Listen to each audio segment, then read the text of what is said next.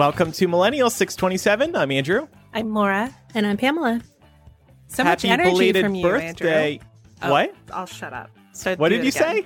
I said so much energy from you, Andrew, during the intro. Oh, well, I'm very hyped up because we just, it was just Pam's birthday. Happy birthday, Pam. Happy birthday. Thank you. Thank you. What did you do?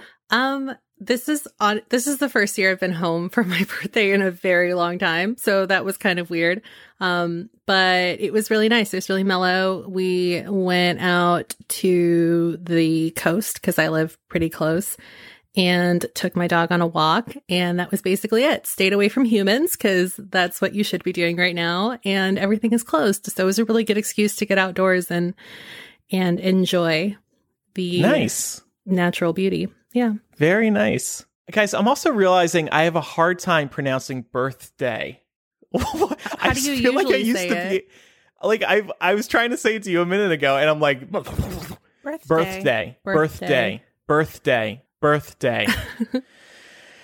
I think you're just tired. No, I had problems with THs as a kid, and I think those problems are coming back.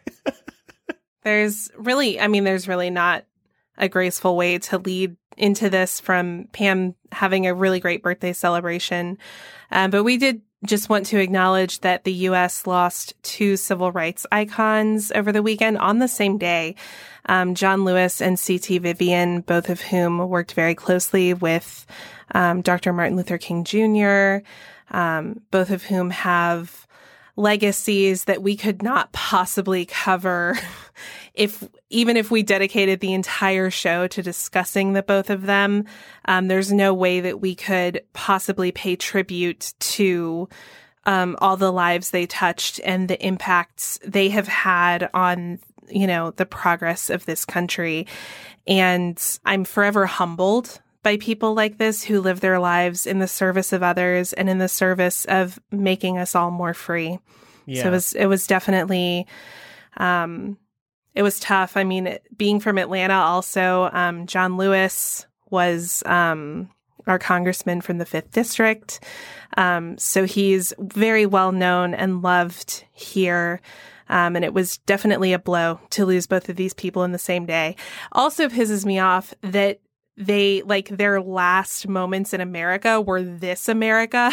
Oh God, this is fucking terrible. So I was really gutted about that.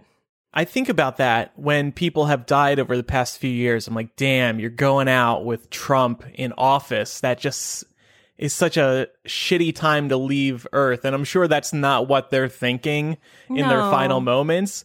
But I think about that because I feel like we failed. I feel like we failed them. Yeah. And that's in a way.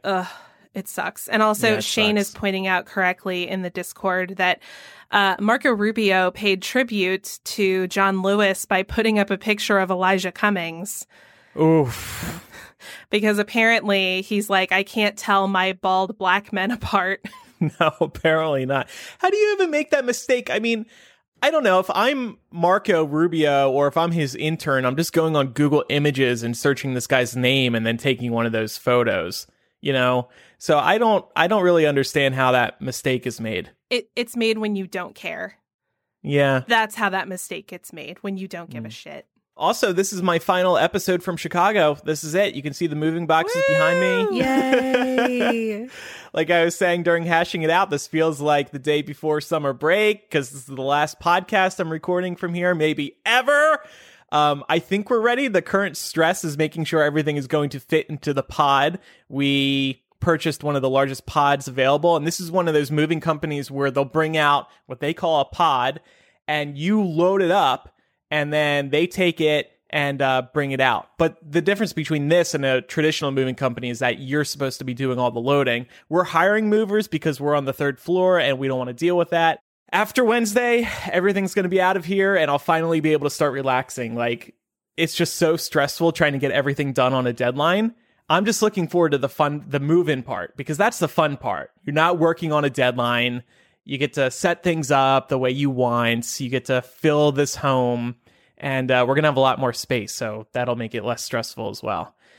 So I thought that I would give you guys a little bit of extra work this week. I said, because I'm leaving Chicago after 3 years, I came here in August 2017. Why don't you guys quiz me and see how much I've actually learned about the city of Chicago? And Laura and Pam have each brought, I think, 3 questions to the table. They're multi-choice, right? Because I'm not going to be able to guess, probably. Yeah. I need help. We got you. Okay. I'm still not sure you'll know all of these, but, you'll try. Okay, Andrew, which of the following is not one of Chicago's nicknames? The Windy City, the Gusty Gull, City of Big Shoulders, or the Second City? See, the Second City, that is one. It's also called the Third Coast. The Gusty Gull would make sense because of the wind. So I'm going to guess the Big Shoulders one. I don't know why it would be called that. So you are incorrect. The City of Big Shoulders is real, according to Chicago's tourism website. That's where I got this from. I made up the Gusty Gull. That's pretty good, though. Because I thought it would trick you. Yeah, alliteration to Gusty. Gull. What is a gull? Like a seagull. Oh.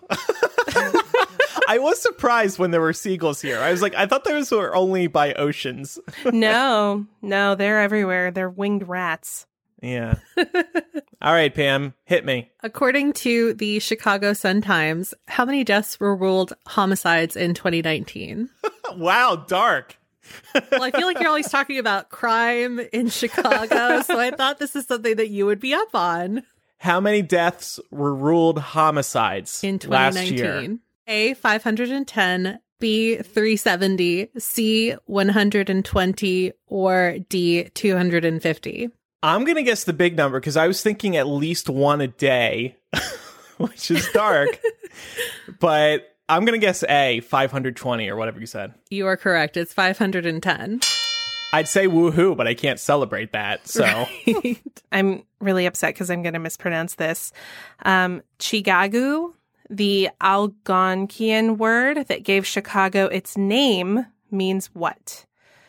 Permafrost, Great Fire, Onion Field, or Malort? Oh my God. Well, Malort is the disgusting shot, so it's not that one. I think we made Laura have Malort. It was not good. I'm going to guess A, whatever the fuck you said for that first option. Permafrost? Yeah, that one. Is that your final answer? That's my final answer. Lock it in. Okay, you are also incorrect. Damn it! Chigagu means onion field. I've never seen an onion field around here. All right, Andrew. How much would an adult ticket cost if you wanted to visit the Lincoln Park Zoo?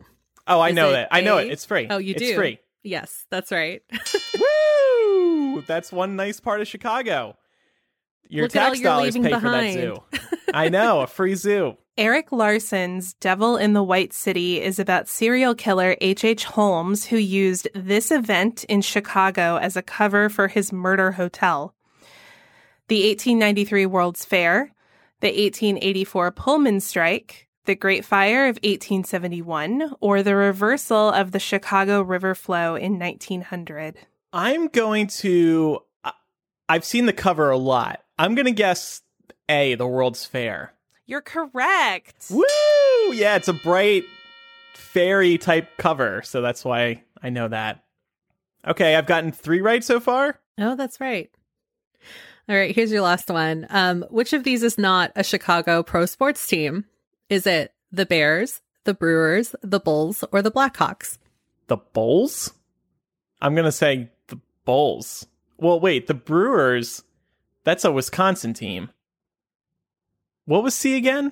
The Bulls. Bulls. Oh, the Bulls. I thought you meant like a bowl, like a fruit A bowl. The Brewers. The Brewers. That's correct. All right. Excellent. That's 4. Okay. I didn't do too bad. 50%. No, 4 out of 6. A little more. Oh, okay. So like 60%. Yeah, that's 66%. Yeah, something like that. That's like Yeah. a D. Yeah. That's how I would rate my now time in we know Chicago. why you're a D. leaving. It's the shame. Later today, I want to talk more about moving in general. not just me, but I want to talk about living somewhere new. And if you guys know anyone who's ever moved after 2 or 3 years because a place hasn't worked out for them, maybe less, maybe more, and the dream place that we would want to live and a place we would absolutely hate to live based on us visiting there or maybe what we have heard about it. All right. Well, if you were disappointed in Andrew's quiz performance, Pam and I are going to move into an area that we are becoming subject matter experts on, and that's how to get your optimum Zoom brows before you have to hop on for your next meeting. Anastasia Beverly Hills has got you covered, and we've had a couple of weeks to experiment with a couple of different products like the Brow Wiz and the Brow Definer. And I've got to say, there's definitely a reason that Anastasia Beverly Hills has been the top name for the last 30 years in obtaining natural, fuller-looking brows. Today, I was feeling pretty casual, so I went with a more natural look by adding some light strokes to my brows with the Brow Wiz, and I love the way my brows look. But what I think the real advantage is here is that both the Brow Wiz and Brow Definer provide buildable coverage. So if you want a dramatic look one day and an effortless makeup-free look the next, you can totally do that. Yeah, I totally agree with Laura. I love that you can play it up or tone it down. I've also been really enjoying the clear brow gel. That's not something that I would have normally gravitated to. Just like if I were shopping around at Sephora or something like that. But it's really become a game changer in terms of keeping everything in place and just making sure that the product, still looks poppin' after hours and hours of, either doing nothing at home or going out and about. Yep, and that's because it locks your brows in place with a soft, flexible hold that doesn't look crunchy or slick. You can even use this to smooth things out and give your brows more dimension if you're going makeup-free or if you have naturally coarse hair. And we've got a code for you. Head to AnastasiaBeverlyHills.com and use promo code MILL to get 15% off your first order. That's ANASTASIA BeverlyHills.com, and you'll get 15% off your first order using promo code MILL at checkout. So before we get to our Rona roundup, Pam, you wanted to talk about pets and separation anxiety that they may succumb to. Yeah, I thought that I saw this story on Bloomberg and I thought it was really interesting. Basically, what Bloomberg was saying was that, because most people, unless you're an essential worker, have probably transitioned over to the work from home life in light of the current coronavirus pandemic, especially if you have pets, your pets might actually be getting a little too accustomed to having you around all the time. Specifically, They were referencing dogs because cats are pretty... they don't need very much. Yeah, they would rather you leave. But if you've noticed that your dog is acting a little funny or being a little bit more anxious than normal, then it could be just because you've been spending all this time at home. So now even if you leave to go to the store, they're kind of freaking out, even if that's not something that they might have been doing originally. And since we're all dog owners, I thought it would be interesting to talk about this. Although I'm actually pretty curious to know if you've noticed a change, Andrew, since you and I are both work from home. How's Brooklyn doing? Does he have a problem with this or? I think, like most dogs, he's always sad when we are going out without him. Obviously, that doesn't happen as often, but just yesterday, actually, we went out to dinner. Sorry. And he was thinking he was gonna go with us. And he didn't, so I just felt really bad about that. But then Pat was gone over the weekend, and when Pat got back, Brooklyn got stupidly excited, and that was after only 2 nights. So I don't think he's noticed much of a difference just because his routine hasn't really changed much. But I do feel awful for these pets who have gotten used to their owners, or even you just think about children. They've gotten used to their parents being home all the time. Suddenly, at some point, hopefully soon, but maybe within the next year, people are going to be going back to work, and these pets are going to be all alone again. Yeah. How's Canella? So she loves this. This is she's living in her glory right now because she gets to be with all her humans. But she's not had a totally being left alone free quarantine experience, just because, we've had some shit come up that we didn't anticipate, and it's required us to like meet with contractors or like do home repair stuff. And so she has to be left alone for some of that. So she is still getting left alone sometimes. Definitely not as much as she was before when I was still going into the office and Mark was still commuting to campus. But I'm thinking that she'll probably be okay just because we also have alternating schedules. So like Mark tends to be home during the day. So by the time I come home, he's usually like going to class or something. So she still gets a good amount of overlap, even when life is normal. Kenella's secret, Captain, for all of you like Marvel fans out there, her secret, Captain, is that she is always anxious. So she's already on anti-anxiety medication because she's just a little bundle of nerves anyway. So I think she'll be fine as she can be. Pam, do they have tips for people who might have to deal with this? Yeah. So basically, they said that you should start practicing separating from your pets now. So you can actually do this by putting them in another room on their own and just slowly increasing the time limit and letting them cry it out. And this just like, Aww. I don't know if I could do that. That would break my heart. But I understand why this article suggests that.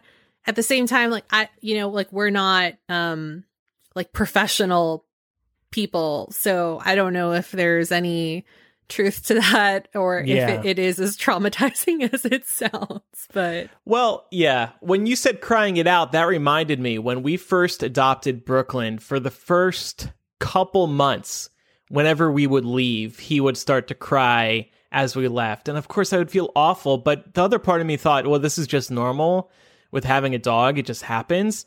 And Brooklyn was maybe around 1 at that time. And I think he didn't know what was home. So like for all he knew, we dropped him off in this random ass apartment and we're leaving him forever.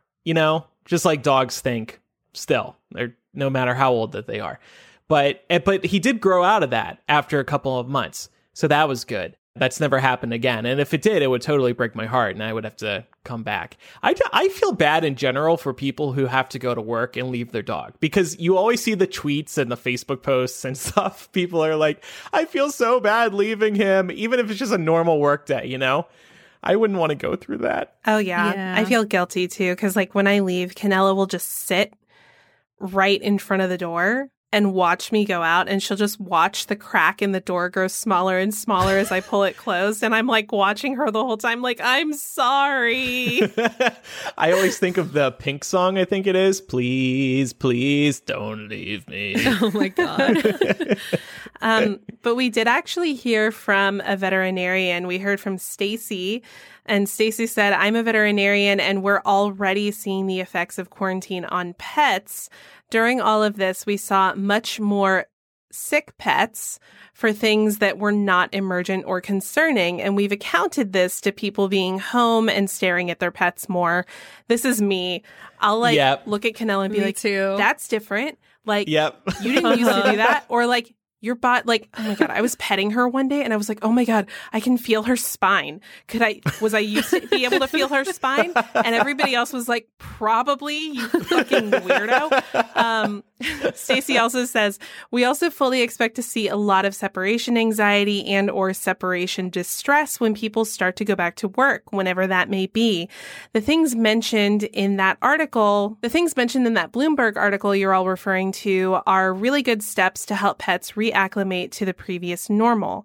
I'm a big fan of behavior training through positive reinforcement. So rewards for isolating in crates or rooms, rewards for not barking or whining if the owner walks away, etc.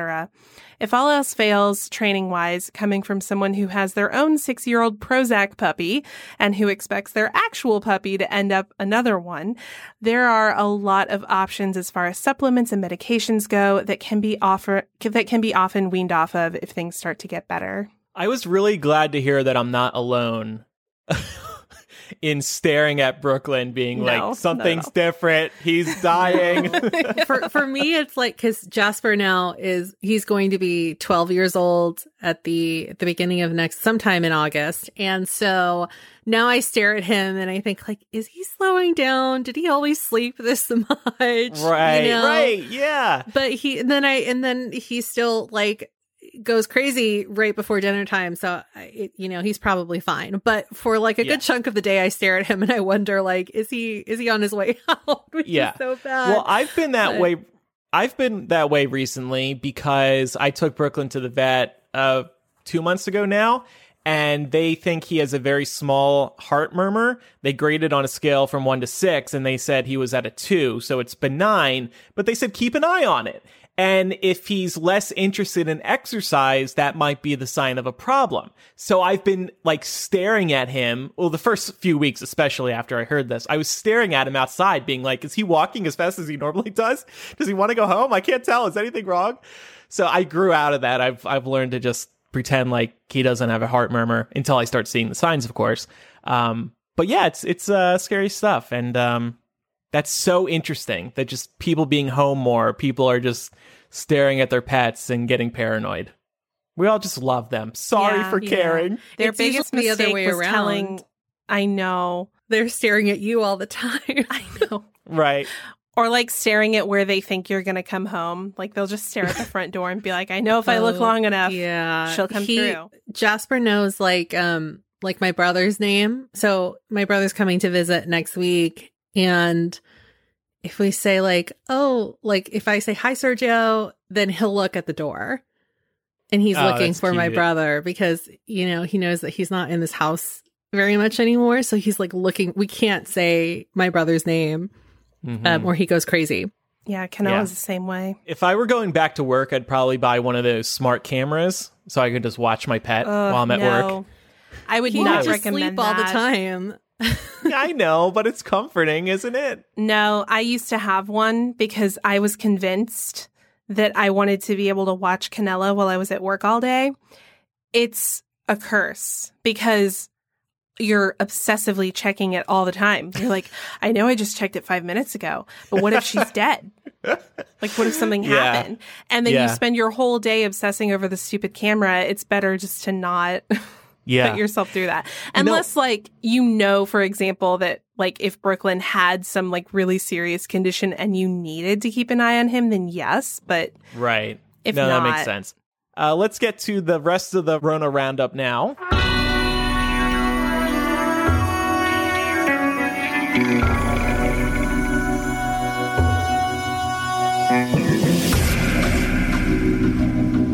I always see that little bit of like amusement on your face when you play that still music. Tickled by it. You're like, you're trying not to be too tickled by it, but you're like inside, you're like, oh man, this is still so like good. best $1,000 ever. Just the production value on that little sound effect. It's like, I feel like we're a Hollywood movie when I hear that. So I had an observation the other day that I wanted to share with you guys. Shopping has really started to suck. I no longer enjoy it simply because you have to wait in line to get in a store now.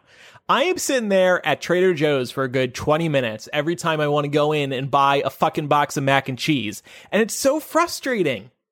Do you guys have this too? Like, I like shopping quickly. I wish I saw this happening more. Because my Costco, I don't know if it's going to change soon since they're starting to close some more things down again out here in California. But as soon as we moved to phase 2, they stopped putting a cap on how many people could go in at a time. And I had to go to Costco on Saturday and it was just so packed and it's so ridiculous because they still have all these signs up that say, please maintain a 6 feet distance from other people. And I'm just sitting there thinking that's impossible with how many people you just let in here, Yeah. Nobody really listens to it in stores because you are going down the same aisles and nobody listens to the one-way signs in stores. That's the other aisles. Thing too. Is I just feel like they're not very clearly marked because most people are not looking down at their feet, and that's where you're looking up. Yeah. Mm-hmm. So I don't know. I kind of wish there were more of this, but I do understand how frustrating the idea of that could be. So Yeah. I've only ever had to wait to get into a store if it was like elderly shopping hours, like they were doing a lot more of at the beginning of all of this. I haven't yet had the experience where I was stuck outside waiting for a certain number of people to exit the store. I kind of have to agree with Pam here that I wish more stores were taking that seriously here, because I've also been in Costco where I try to stay shopping at stores that are implementing mask requirements. So that means I've spent a lot of time in Costco lately, and it just feels like it's every bit as packed as it always was.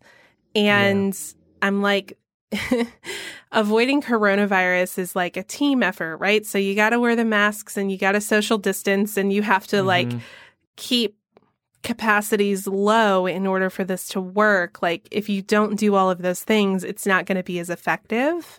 Right. So to me, that's a little frustrating, but it's also been like almost 100 degrees here for the past few days. So I can understand why somebody would be salty if they had to stand out in that and wait. That would be terrible. And like I said, for me, like I get why they're doing it, and that's fine, especially in Trader Joe's. And those Trader Joe's stores are always small. Costco, like, yeah, if it's packed, that's a problem. But at least there's the potential for people to be more spread out because it is such a large building. It's tough. I've seen a lot of stores start to require wearing masks, though. Like Walmart is requiring masks now. Target is going to be requiring masks. Starbucks. And that's good because our government isn't laying down the law. Some states are, but certainly not at a federal level. And it's up to the businesses now to save everybody. Yeah, I'm super excited because Publix, which is one of our big grocery chains here in the southeastern United States, which is also just not known for being super liberal and progressive. That's just not part of their branding, although they are a fantastic grocery store. Like if I have to go grocery shopping, they are always my first pick. They have announced that they are going to be requiring masks starting the day this episode is released. I'm so excited for it. And actually, I was in there shopping the other day and I was wearing my Hillary Clinton shirt and I had my mask on and I went through the checkout line and the girl at checkout was just like, "That's a great shirt." And I was like, "Oh, thank you." And she was like, "I'm betting that you get comments on that quite a bit." And I was like, "Not good ones up here." And she was like, as she handed me my receipt, she was like, "This state is terrible. Get out while you can." And I was like, "I hear you." So I'm really looking forward to that. And I'll probably start going back there more frequently now that they're requiring masks, which is great. Yeah. Not great is that last Thursday, the U.S. reported 70,000 new coronavirus cases. On this show, just a couple months ago, weren't we talking about this report that predicted 100,000 new cases a day? Mm-hmm. And some people downplayed it after that report came out. I think some people said the New York Times was being irresponsible because it was like an internal government report or there was some issue, but we're on track now to hit 100,000 per day within the next, I don't know, month or so. So that prediction may be actually very accurate. It has been trending upward for the past few weeks. Well, also the CDC predicted at the end of June that we would, as a nation, hit 140,000 deaths by the end of July. And we're ahead of schedule, guys. We hit 140,000 deaths by mid-July. Great. Fuck me. Do you guys remember back in like freaking February, Laura was on the show and she was like, "Have you guys heard about the coronavirus? What do you guys think about it?" And I still remember I was like, "I don't give a fuck. What else is going on, Laura?" Oh my goodness. Yeah, I mean, I think that this is a perfect opportunity to talk about why we should all, and I'm mainly looking at our conservative government, why everybody needs to embrace this idea of evolving your views on things when you get new information. Like, I remember when this first started, I was sort of leaning on our historical experience with like SARS and H1N1 and Ebola. And I was like, oh, we've always had our shit together before.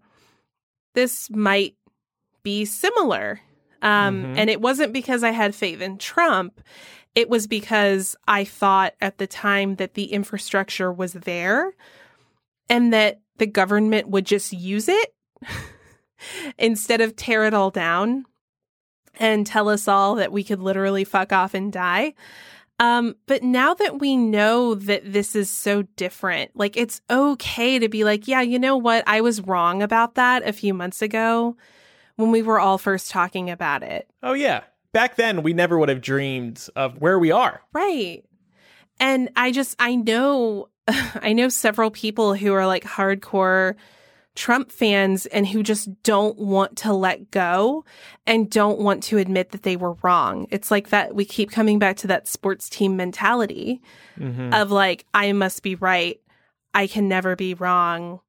And I'm literally willing to look the other way when 140,000 of my countrymen have died and 40 million of my countrymen are unemployed as a result of this.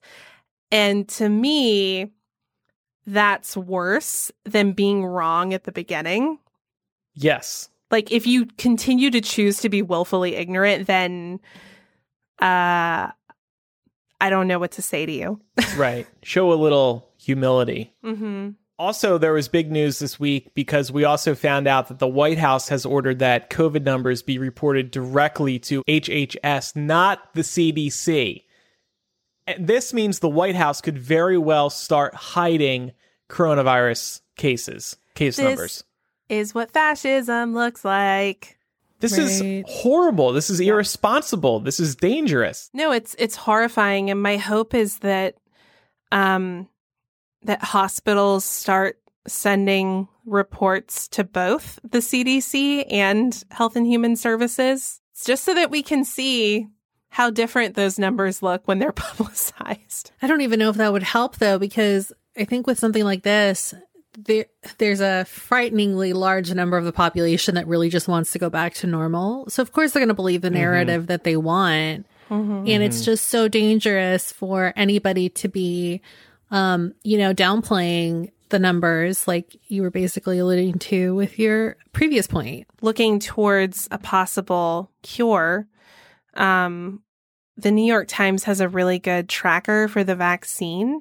And I don't know if you guys heard on the day that we're recording this episode, it was reported that a vaccine being developed out of Oxford University has shown some promise in trials, and that it's preparing to move on to the third phase of its testing. So that's a positive. Dr. Fauci seems to be optimistic that we could have a vaccine early 2021. I'm trying not to get too attached to that idea because I don't want to be disappointed. But he seems really optimistic about it. And I just wanted to do, no pun intended, a temperature check here to see how we're all feeling about the vaccine and whether we will be lining up to get it as soon as it's available. No, I don't believe in vaccinations. I'm an anti-vaxxer, so I won't be participating in that. No. I mean, I was hopeful, and then we did this Bay hangout on Patreon a few days ago, and some people were like, we may never get a vaccine. They may just be telling us that vaccines are in the works just to make us feel better. But I don't believe that, right? Do you guys? I don't really know what to think. I mean, I'm not a doctor. I'm not a scientist. And I think trying to opine on the likelihood of these things would be really disingenuous. I will say that when a vaccine is available, I will be first in line to have it, because I'm not immunocompromised. I'm able to get the vaccine and help contribute to the herd immunity that we need in order to get this country back on track. Do you think they'll have like midnight release parties and we can all line up and count down? Oh my God. I'll wear my Harry Potter robes. We'll walk in with our arm out like this. Right here. Come on. God. I mean, like, I think that Laura's thinking is the right way to think it. I do get vaccinated begrudgingly, not because I don't believe in it, but because like I know that every time I get the flu shot, I'm going to get sick. and I know that that's a small price to pay for the safety of other people. But yeah, so I'll get it, but I won't be happy about it because I just know that, they have to inject you with a small bit of the virus. So, and I don't know what it is about me. I know some people, it doesn't affect some people, but I always seem to be affected. So I'm waiting for it to get here and, Well, yeah, like when you get a flu vaccine, it is possible to experience flu-like symptoms after having that. I think the argument there is that better to have flu-like symptoms than the full-on flu. 100%. But, vaccines also aren't 100%. So, I mean, I definitely got a flu shot 1 year and also got the flu. Like, it can happen. But this is really about the collective all participating. Yeah, think of other people, Pam. That's not what she's saying. That's not what she's saying. I'm kidding. I think we as a country, like, we really have to reshape our narrative in the way that we think about, preventative health measures like vaccines, because so often vaccines are just as much, if not more, about making sure that you're not getting other people sick, not just you yourself not getting sick. And imagine the rollout of this vaccine in America under this administration. I imagine that being a disaster on its own. I don't know how these are rolled out, but I'm sure the Trump administration is going to find a way to fuck it up somehow, if testing has been any indication. So hopefully by the time there is a vaccine, Joe Biden is president and things will go smoothly. But something also happened in Atlanta this week, Laura. Yeah, so Keisha Lance Bottoms, our wonderful mayor, said, fuck Brian Kemp, and made masks mandatory in Atlanta. Then our stupid governor sued her for it, trying to say that his state regulations override any local ordinances about mask wearing. He also conveniently seems to have forgotten that Keisha Lance Bottoms is a lawyer, so I think she knows how to handle this shit. But it's just another example of how the leaders sort of in the highest positions across the country are just not in line with what's happening on the ground. And like when you get to live in the governor's mansion, away from your people, and you're not required to be amongst them and expose yourself like Keisha Lance Bottoms has. She tested positive for COVID because she's been out and around with protesters over the last couple of months. The contrast between the two of them as leaders and as representatives of our state couldn't be more stark. All right. So before we get to Trumpster Fire 2020, it's time to hear from our next sponsor, Issue. We love talking about tools on this show that help save you time in your workflow, and boy, do I need things like this now more than ever. And that's why I'm excited to tell you about Issue, another tool to help you in your job. Issue is the all-in-one platform to create and distribute beautiful digital publications, from brochures to magazines to sales collateral and more. It's perfect for creators, marketers, designers, educators, publishers, salespeople, or anyone that wants to make eye-catching content without being an expert at designing. Simply upload your PDFs and files, and Issue transforms them using your vision and customizable templates to create the content you want. You'll look like a design expert, and you won't have spent any time sweating details or tinkering with your shiny new documents. With Issue, you create it once and distribute it everywhere. Everything is optimized to post on your website and social platforms like Instagram and Facebook. They can even help you make animated Instagram stories. And of course, all the content will look great on desktop and mobile devices. Plus, Issue is used by millions of people to discover new content, so you'll reach even more readers once you publish with Issue. They even have SEO tools so that your content can be discovered via Google. And as a publisher myself, I know how important discovery is, and I'm delighted by how Issue helps out sites like mine. Best of all, it is free to get started with Issue. Go to issue.info/MILL to sign up for your free account. Make your content the best it can be and make it easy for everyone to access no matter how they're trying to view it. That's issuu.info/MILL to sign up and let them know that you heard about it from our show. Remember, that's .info, not .com. Go to issue.info/MILL to set up your free account today. Okay, it's time now for Trumpster Fire.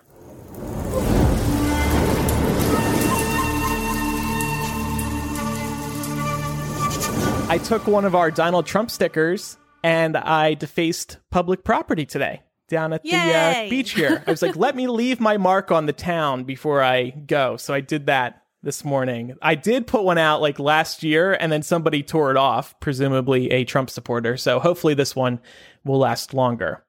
Well, it's good that you did that before the Trump administration starts sending federal officers in to start yanking people off the streets. Oh, yeah. Yeah. Didn't Trump threaten that in Chicago, I think? Yes, because he did. People are protesting the Christopher Columbus statue in town.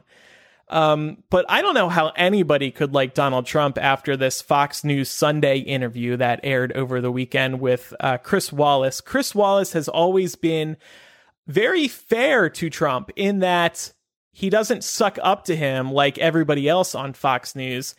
And Trump is obsessed with talking about his mental health, and he likes to call himself a stable genius. And every time there's a report that he's lost it, he's like, I haven't lost it. I'm the smartest person on the planet. So there was this moment during his big interview on Fox News over the weekend. In the Fox poll, they asked people, who is more competent? Whose mind is sounder?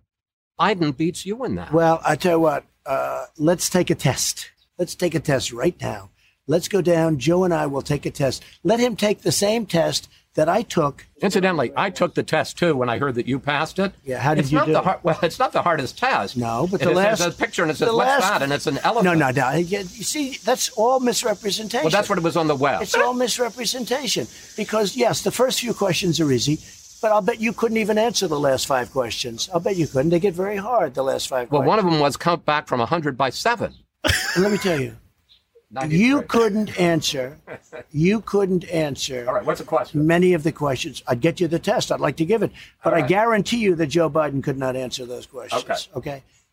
And I answered all 35 questions correctly. Chris Wallace was having a ball with him, by the way, because like he knows that Trump is such a freaking idiot. This interview, the whole thing's on YouTube. You can watch it if you want.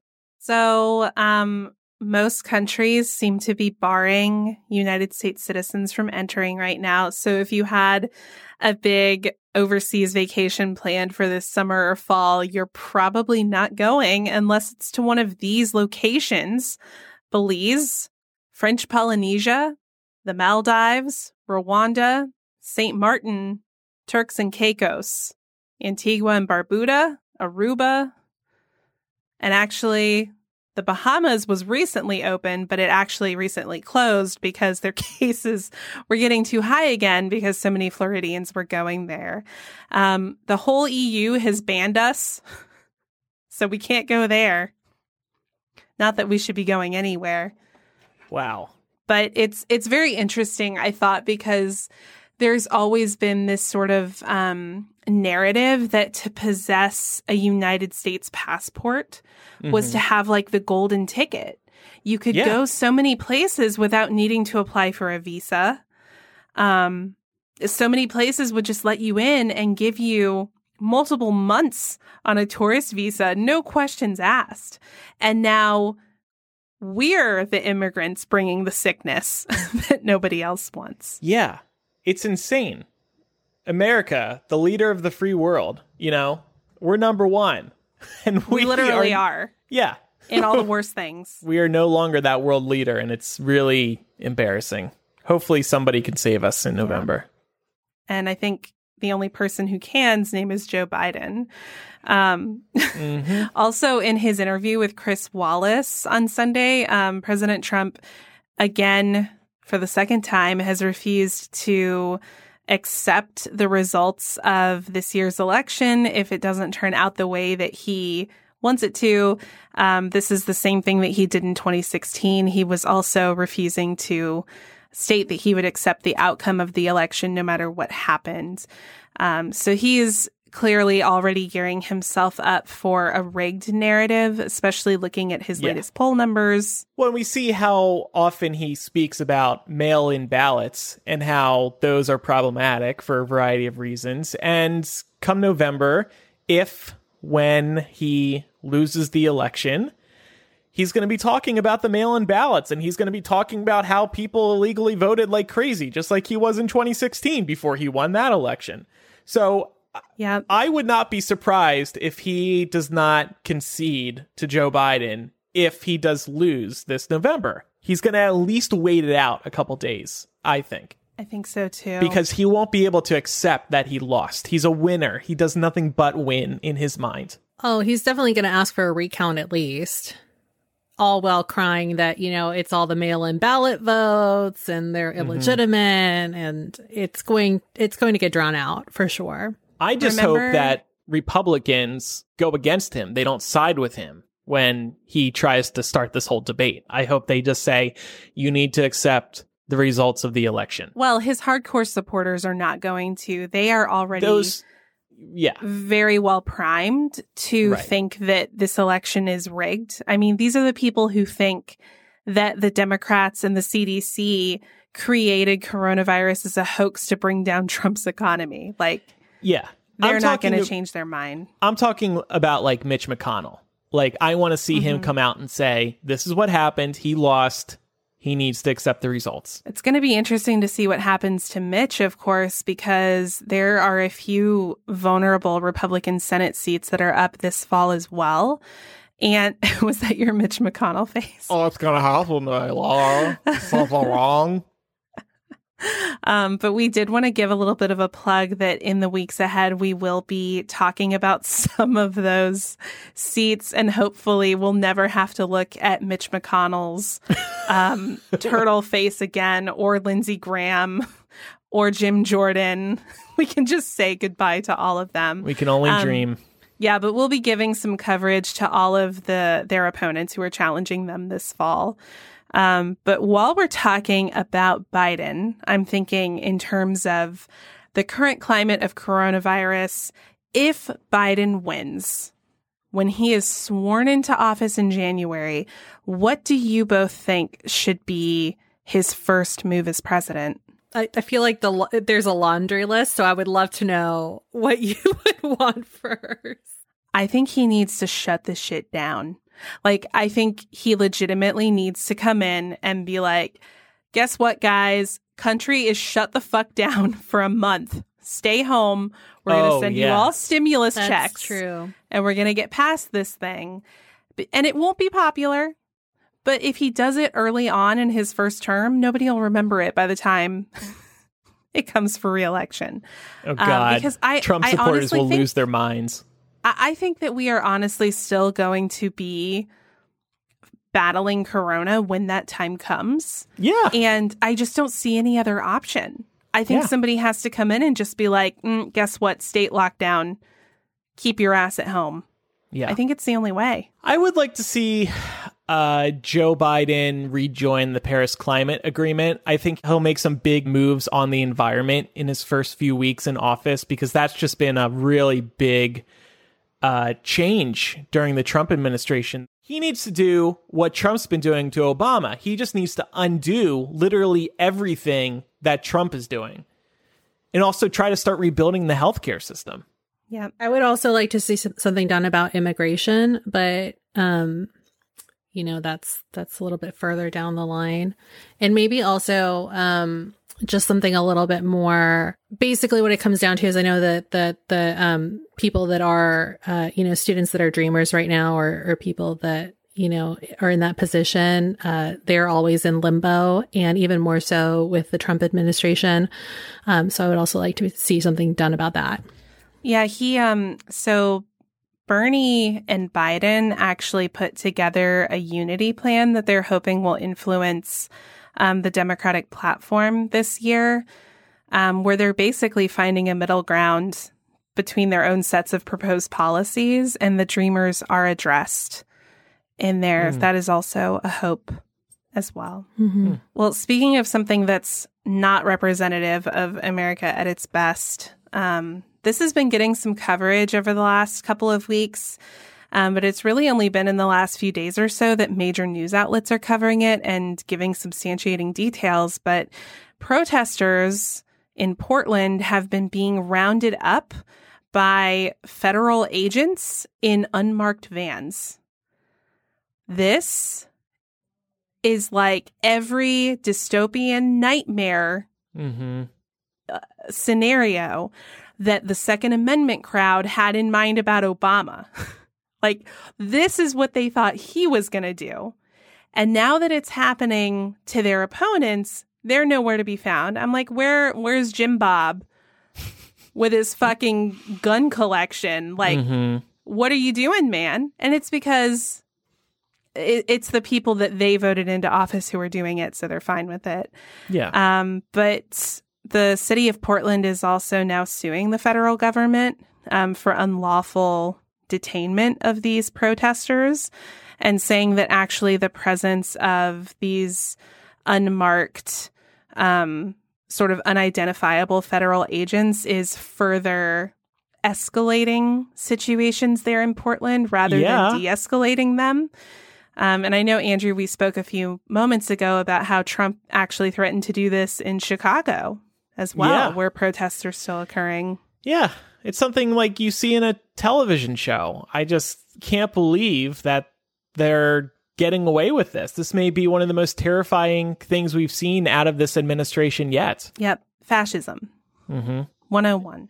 And I mean, I don't know. I hope it stops soon. You see everything that's happening in the Trump administration, and you do also see his sagging poll numbers, and you do have to wonder, maybe a majority of this country actually does believe that everything he is doing is wrong. Like, that's a little hopeful. At least there's that. But that's not going to change his actions. Him and his administration are set in his ways, and they're going to go down swinging with these tactics.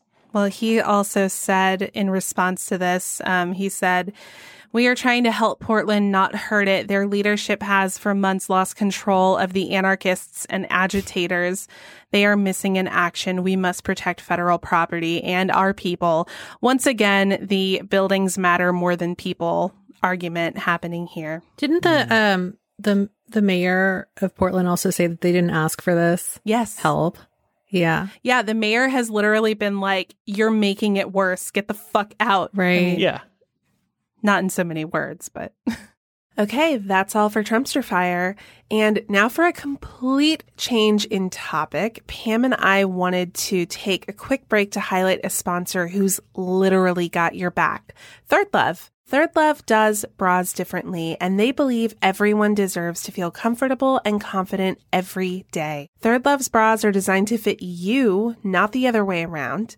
They have over 80 bra sizes, but know the only size that matters is your true fit. Start out by taking their super simple Fit Finder quiz, which takes less than 60 seconds to complete. And Third Love will help determine your breast size and shape to find the styles that best fit your body. I've been wearing Third Love's bras for almost a couple of years at this point, and I swear by the fit. They're also super comfortable, and mine have held up really nicely. Pam, you've been on the Third Love train for a while now as well, right? Yeah, I love their 24/7 perfect coverage bra. It's just super comfortable. And like you said, they wash super well. So all of mine have held up too. The straps are my all-time favorite because they don't dig into my shoulders. And that's a really nice change from some of my other bras. And Third Love stands behind their products. Every customer has 60 days to put it to the test. If you don't love it, return it, and Third Love will wash it and donate it to someone in need. Third Love knows there's a perfect bra for everyone, so right now they're offering our listeners 15% off your first order. Go to thirdlove.com/millennial to find your perfect fitting bra and get 15% off your first purchase. That's thirdlove.com/millennial for 15% off today. So I wanted to talk about moving in general because, as I've documented here on the show, I didn't like Chicago as much as I thought I would. And I wanted to ask you guys, have you ever been in a situation, or maybe do you guys know anybody else besides me who have moved somewhere and have decided that the city did not fit them. They didn't like the city as much as they were expecting? Me, New York City. Oh, really? I guess I forgot about that. Yeah, I mean, so I have to give a qualifier here. I love New York. It's one of my favorite places in the country, just not to live. It's really hard to live there. And I had so much imposter syndrome while I was there. Like, I just felt like I didn't fit.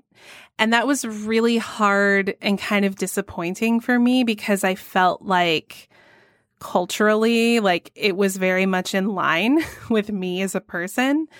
And to get there and realize that me and New York City were like two mismatched puzzle pieces that just didn't work together was really hard.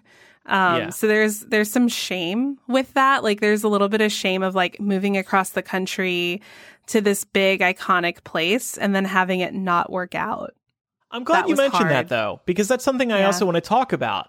There is a lot of shame with leaving somewhere that you only recently moved to. I personally don't feel it, and I don't want to come off as boastful or arrogant, but I just really don't give a fuck that it didn't work out. It's okay. It happens. And I've spoken to some people about this before. Like I know some people who moved to LA 5 years ago at this point, and they're leaving and they feel like it's early. It's earlier than they anticipated because they had these thoughts of getting involved in Hollywood and whatnot. But it's okay if it doesn't work out. Like when you visit a city like New York, for example, like you said, you enjoy visiting. So you might naturally think, I might actually like living there full time. And then you start living there full time and, you know, you get tired of seeing all the rats and how they literally throw their trash on the sidewalk because they don't have alleys and it's so crowded and it's so expensive. And then you're like, well, this isn't the dream I thought that it was. And then you decide to go. And I think that's perfectly fine. And I think it's really admirable to just be like, hey, it didn't work out. At least I tried it. And then move on with your life. Yeah, I agree. For New York, for me, it wasn't about any of those things you mentioned. It was more that I was surprised that New York, being the city that it is and having the population that it has, was simultaneously like the most crowded place I've ever been, but also the place in which I felt the most isolated I've ever felt. That's interesting. Because a lot of people think New York's a melting pot and nobody's weird there. Like everybody just fits in because everybody's different. Yeah. And it wasn't that I didn't feel like I fit in. It was that I felt like I didn't have a support system. Like I didn't have anybody there. How about Pizza Rat? Did Pizza Rat bond with you at all? No, I thought the rats were cool though. You got along. No, I mean, I had a great admiration for their culture and their system they had set up. Like, fuck? They were a fucking machine. Like, you really got to study them to realize they had that shit down. I think they knew how the city worked better than most of the people who were I don't think there. Laura's kidding. Laura is saying she admires New York City's rats. I'm not kidding. They do know how to work the system. They do. Wow. They're fucking cool, man. Wow. They were better at it than I was. My God. Okay. That's going to haunt my dreams tonight. Pam, how about you? Did you ever move somewhere that you may have regretted, or do you know anybody who's been in that situation?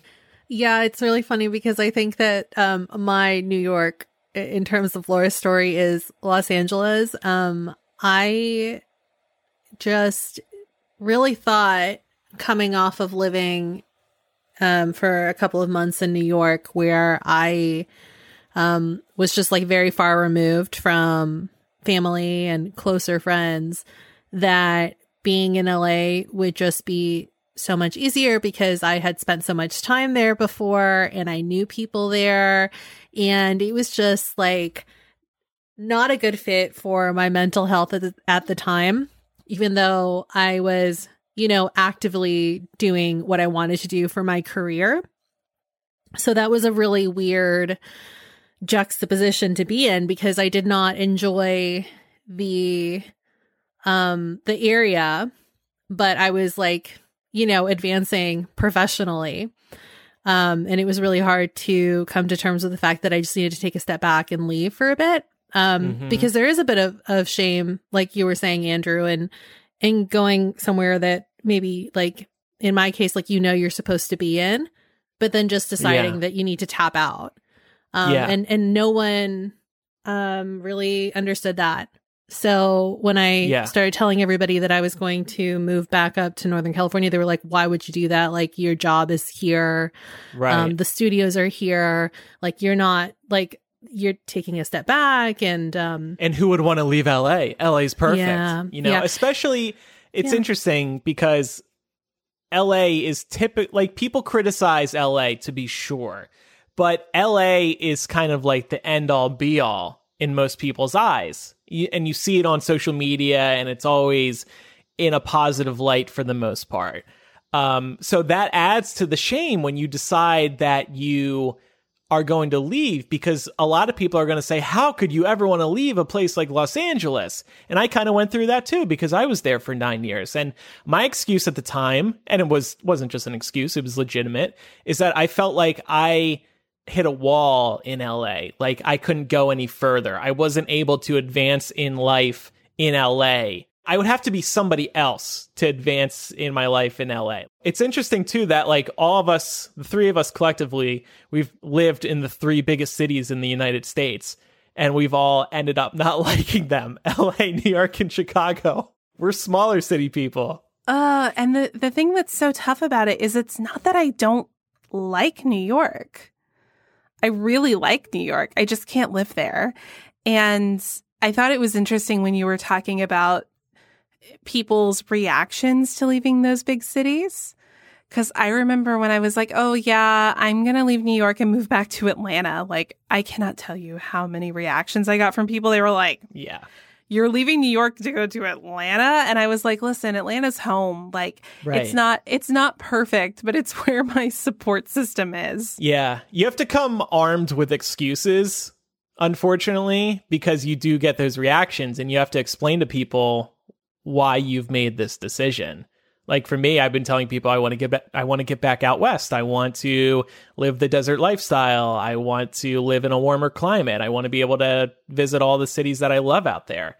And it's the cost of living is lower, which is one of the things I'm most excited about. And actually, when I've told people that I'm leaving Chicago, a lot of people actually do understand it, even like here in this neighborhood. Because the climate really is a big factor here. It really does take over your life. But let's talk about dream places to live. If money and a career weren't factors, let's say you're retired, you're living comfortably, where would you want to live out the rest of your life? Somewhere on a beach. Like the Gulf Coast, maybe? Or I mean, Gulf Coast, but also I'm not married to this country. I'd be happy to go somewhere else. You would leave? I mean, yeah. I would love to be at a point in my life where it would be possible for me to live at least part-time in Costa Rica, because that, I mean, as a place, it just holds a very special place in my heart. And I have, so many friends down there that it would be great to be able to spend some more time living there and also be near the beach. The beach is like my healing space. Like, yeah. And when you think about, like, for you, Andrew, it's the desert, like how it just seems to have like a naturally positive effect on you. That's what the coast is for me. Yeah. So I would want to definitely be somewhere coastal. And also just the sun. Like the sun can really control somebody's mood. So if you're somebody who's affected by the amount of sunlight that you get every day, you don't want to move up to the Pacific Northwest because there's a lot of cloudy days up there, So that's another reason I'm looking forward to getting back to the Southwest. For me, I would probably say somewhere along the Pacific Ocean. If money was no factor, somewhere along the Pacific Ocean, probably the lower half of the country, because you get the warmth and you get the beaches. And like LA's crowded, but in between LA and San Diego somewhere, maybe Orange County and like a Newport Beach or something like that. Where there's so many Republicans there. Yeah, whatever. I don't know. Block them out somehow. But I would just like that. It's that perfect climate. It's so expensive, so it's unrealistic, but it is a nice dream. And we'll see. I mean, I don't know. Maybe the desert's going to give me that. Obviously, it gets very hot this time of year, but the rest of the year, it's pretty fucking nice. So, and Pam, how about you? I feel like this is not going to be a shocker. I would retire somewhere in San Francisco or up in Marin County, which is, a little bit further north. But I'm from this area, and I just really enjoy it, despite some issues that the influx of tech people have been bringing in. And the weather is probably as hot as I can take it. I would thrive up in the Pacific Northwest because, I don't like the sun, so that would be fine. But yeah. Nice. Okay, cool. And then finally, I just wanted to ask, what's a place we've visited that we would absolutely hate to live in? It's New York for me. And I have always felt this way about New York. I can do New York for 2 or 3 nights. It's fun to go to the bars, see friends, good restaurants, obviously hit up a couple Broadway shows, but I need my Target department store. I need space. I need the trash in dumpsters in an alley or hidden off to the side. I will never get over that New Yorkers throw their trash onto the sidewalk. That is so mind-boggling to me, and just not a place I would want to live. And you smell all that trash and the rats are everywhere. I think we have to qualify. New Yorkers don't just throw their garbage everywhere. You're talking about it's everywhere. For garbage pickup, how people put their bags out to wait for the garbage pickup. Yeah, you're walking along the street and you're just walking by all these trash bags for blocks and blocks. I think that's but they disgusting. Get picked up. I mean, I don't know. I feel like you come to accept it when you live there. Yeah, exactly. I won't accept that. How about you guys? City you would never live in? LA. Fuck you, Laura. I've been there a handful of times, and I've never walked away from it being like, wow, I really loved that. Really? No. What? I don't think you've ever had a bad time in LA. No, I've never had a bad time, but I've never walked away being like, yeah, this is somewhere I want to live. You don't like how the rats operate there? You're not impressed? No, I'm just not impressed with Hollywood culture, I guess. The lack of public transportation is rough, too. I mean, they've got buses, but the train system is not good. Yeah. This is such an abstract answer, but I don't think I can live anywhere that's landlocked. I think I really need to be on the coast somewhere. It's a good answer. When I was applying to colleges, I have an uncle in Texas, and he very generously took me on a college state tour out there, and just setting foot in some of these cities, I was like, this is not for me. And I just knew it's right in the middle of the country. It felt claustrophobic. It was too hot. So I know that I couldn't do it. Yeah, that was another thing that drew me to Chicago, the fact that it was still on the water. And like I said during that quiz at the top of the show, it is called the Third Coast as well, because we have Lake Michigan right here. Over the winter, the lake isn't as pleasant when it's frozen over. Okay, so if anybody has any feedback about this discussion or anything else that we've discussed today, send it on in, millennialshow@gmail.com, or use the contact form on millennialshow.com. And Laura, we've had a bunch of new patrons recently, right? Yeah, so we just wanted to say that in addition to everything else, this episode has been sponsored by listeners like you. You can check us out and support the show over at patreon.com/millennial in order to gain access to benefits like After Dark, the Millennial Variety Show, our Bay Hangouts, Palace Intrigue posts, and also our Discord, where you can hang out and chat with fellow listeners and the hosts. All of that and so much more, starting at just $2 a month. We wanted to give a shout out to our latest patrons. They are Audrey, Danielle, Amy, Jerry Ann, Mike, Nicole, Chrissy, Amanda, Christina, Stacy, Andy, Kim, Rachel, Diana, Sarah, Muriel, Michelle, Bridget, Jordan, Rachel, Laura, Letty, Dan, Stephen, Gigi, Alexis, Nassim, Stephanie, Anonymous. Ooh. Anonymous is supporting us. It's Emerson.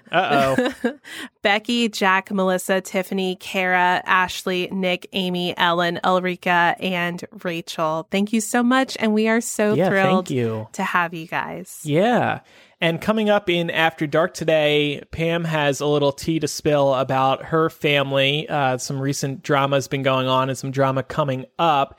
And because Midnight Sun is just around the corner, we are going to take a very difficult test together to test our knowledge of the first Twilight book. And I was looking through some of these questions, and I think we're going to need help from some of the people who are listening live tonight. Yep.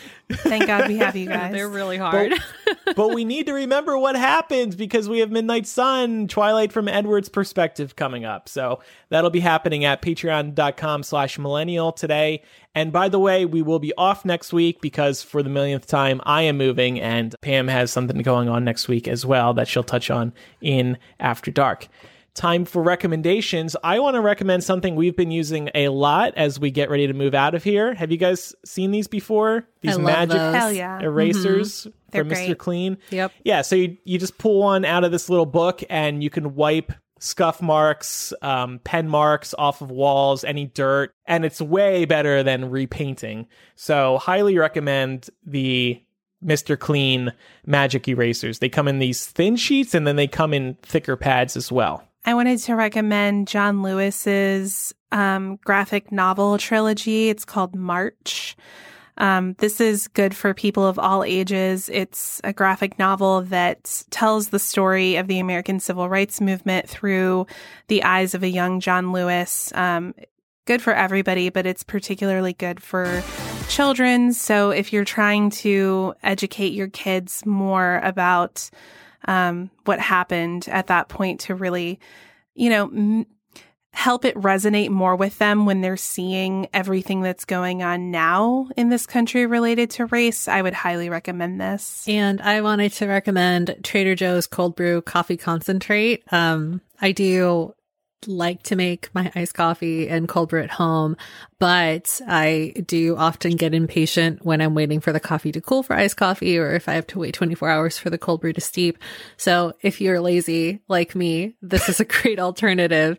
And you just mix it with some water or some milk if you want to be hardcore, and you're ready to go. So it's a good little treat for the warm summer months. All right. Well, thank you, everybody, for listening to this week's episode. We will miss you next week, but we will try to post some things on Patreon so we can keep you entertained. And, of course, follow us on social media. We'll be posting there as usual. We are Millennial Show on Instagram, Twitter, and Facebook. Do follow us today. Thank you in advance. I'm Andrew. I'm Laura. And I'm Pamela. Goodbye.